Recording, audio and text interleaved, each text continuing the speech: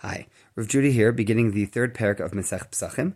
Our study is dedicated towards the zchut of Refuah Shleima for Kalman Yitzchak ben Sarah Bluma. Parak Gimel Mishnah Aleph. Elu Ovrim Pesach. So we're moving on now to a series of things that we need to get rid of on Pesach. You can't own on Pesach. They are considered either chametz or problematic to own as chametz, even though they're not really exactly, well, some of them are not food. Some of them are food, but they're mixtures of chametz. So these are mixtures of chametz and chametz that has lost some of its character or is being used for other things. So it's not obvious, like saying, oh, get rid of your bread. But you still do need to get rid of them. So these are things that we get rid of on Pesach. Kutach habavli. Kutach comes up all over the Gemara. It is this, some sort of a dip made from soured milk and moldy bread. I hear that and think, I don't like sour milk. I don't like moldy bread. But so I guess I wouldn't like kutach. But then again, there are lots of other things that I might have thought are two terrible tastes that don't go well together that maybe they're delicious.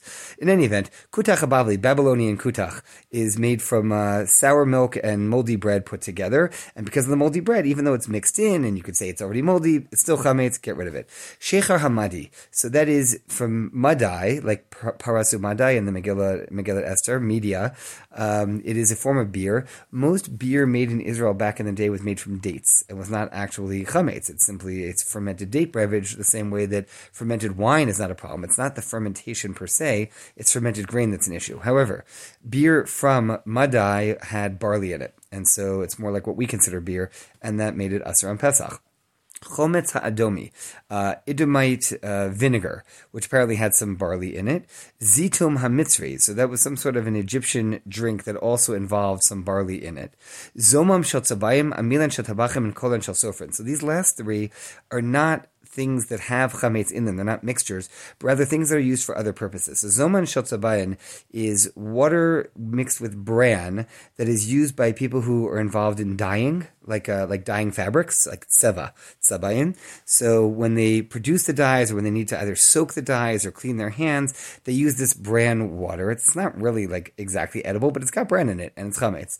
Amilan shel tabachin. So this is a sort of a dough that was used to put over the lids of pots. It was to seal a pot or take out some of the froth, bad smell, stuff like that. It was potentially edible, like the bran water. I mean, if it's totally inedible, we'll get to that later. If it's totally inedible, it may not be chametz. Here, it is edible, and so if you were desperate, you'd say, okay, well, it's edible, like it's bran water. It's a dough.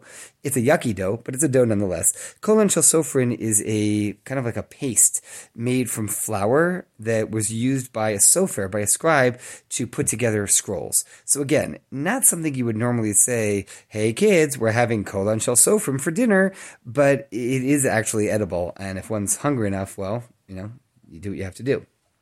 Rabbi Lazar takes it further and says, Af tachshite nashim. Now tachshitim could either mean even women's jewelry. I'm thinking of those like noodle necklaces that kids make in kindergarten, but it could also be makeup. Cosmetics, things that are made with flour in them that, again, you wouldn't normally eat. Rabbi Lazar says, even though you wouldn't really eat it, it has chametz in there, and the chametz that was in there was originally edible, and it's problematic. It's not been so transformed. Again, we're getting back to a core point. It has not been so transformed that it's completely inedible, and the truth is that cosmetics, people put cosmetics on their lips, and things like that. So, okay. Zeh haklal, here's the rule. Koshu mimin dagan. If it's made from one of the 5 species of grain, hareza over Pesach, assuming it's still somewhat edible, that would be a violation on Pesach. However, since these things are not normal food, we're just saying you have to get rid of them. Owning them is forbidden on Pesach, and that is a biblical prohibition, but it is not subject to karet, to the more severe heavenly prohibition of being cut off, because you're not eating them. They're just not supposed to have them.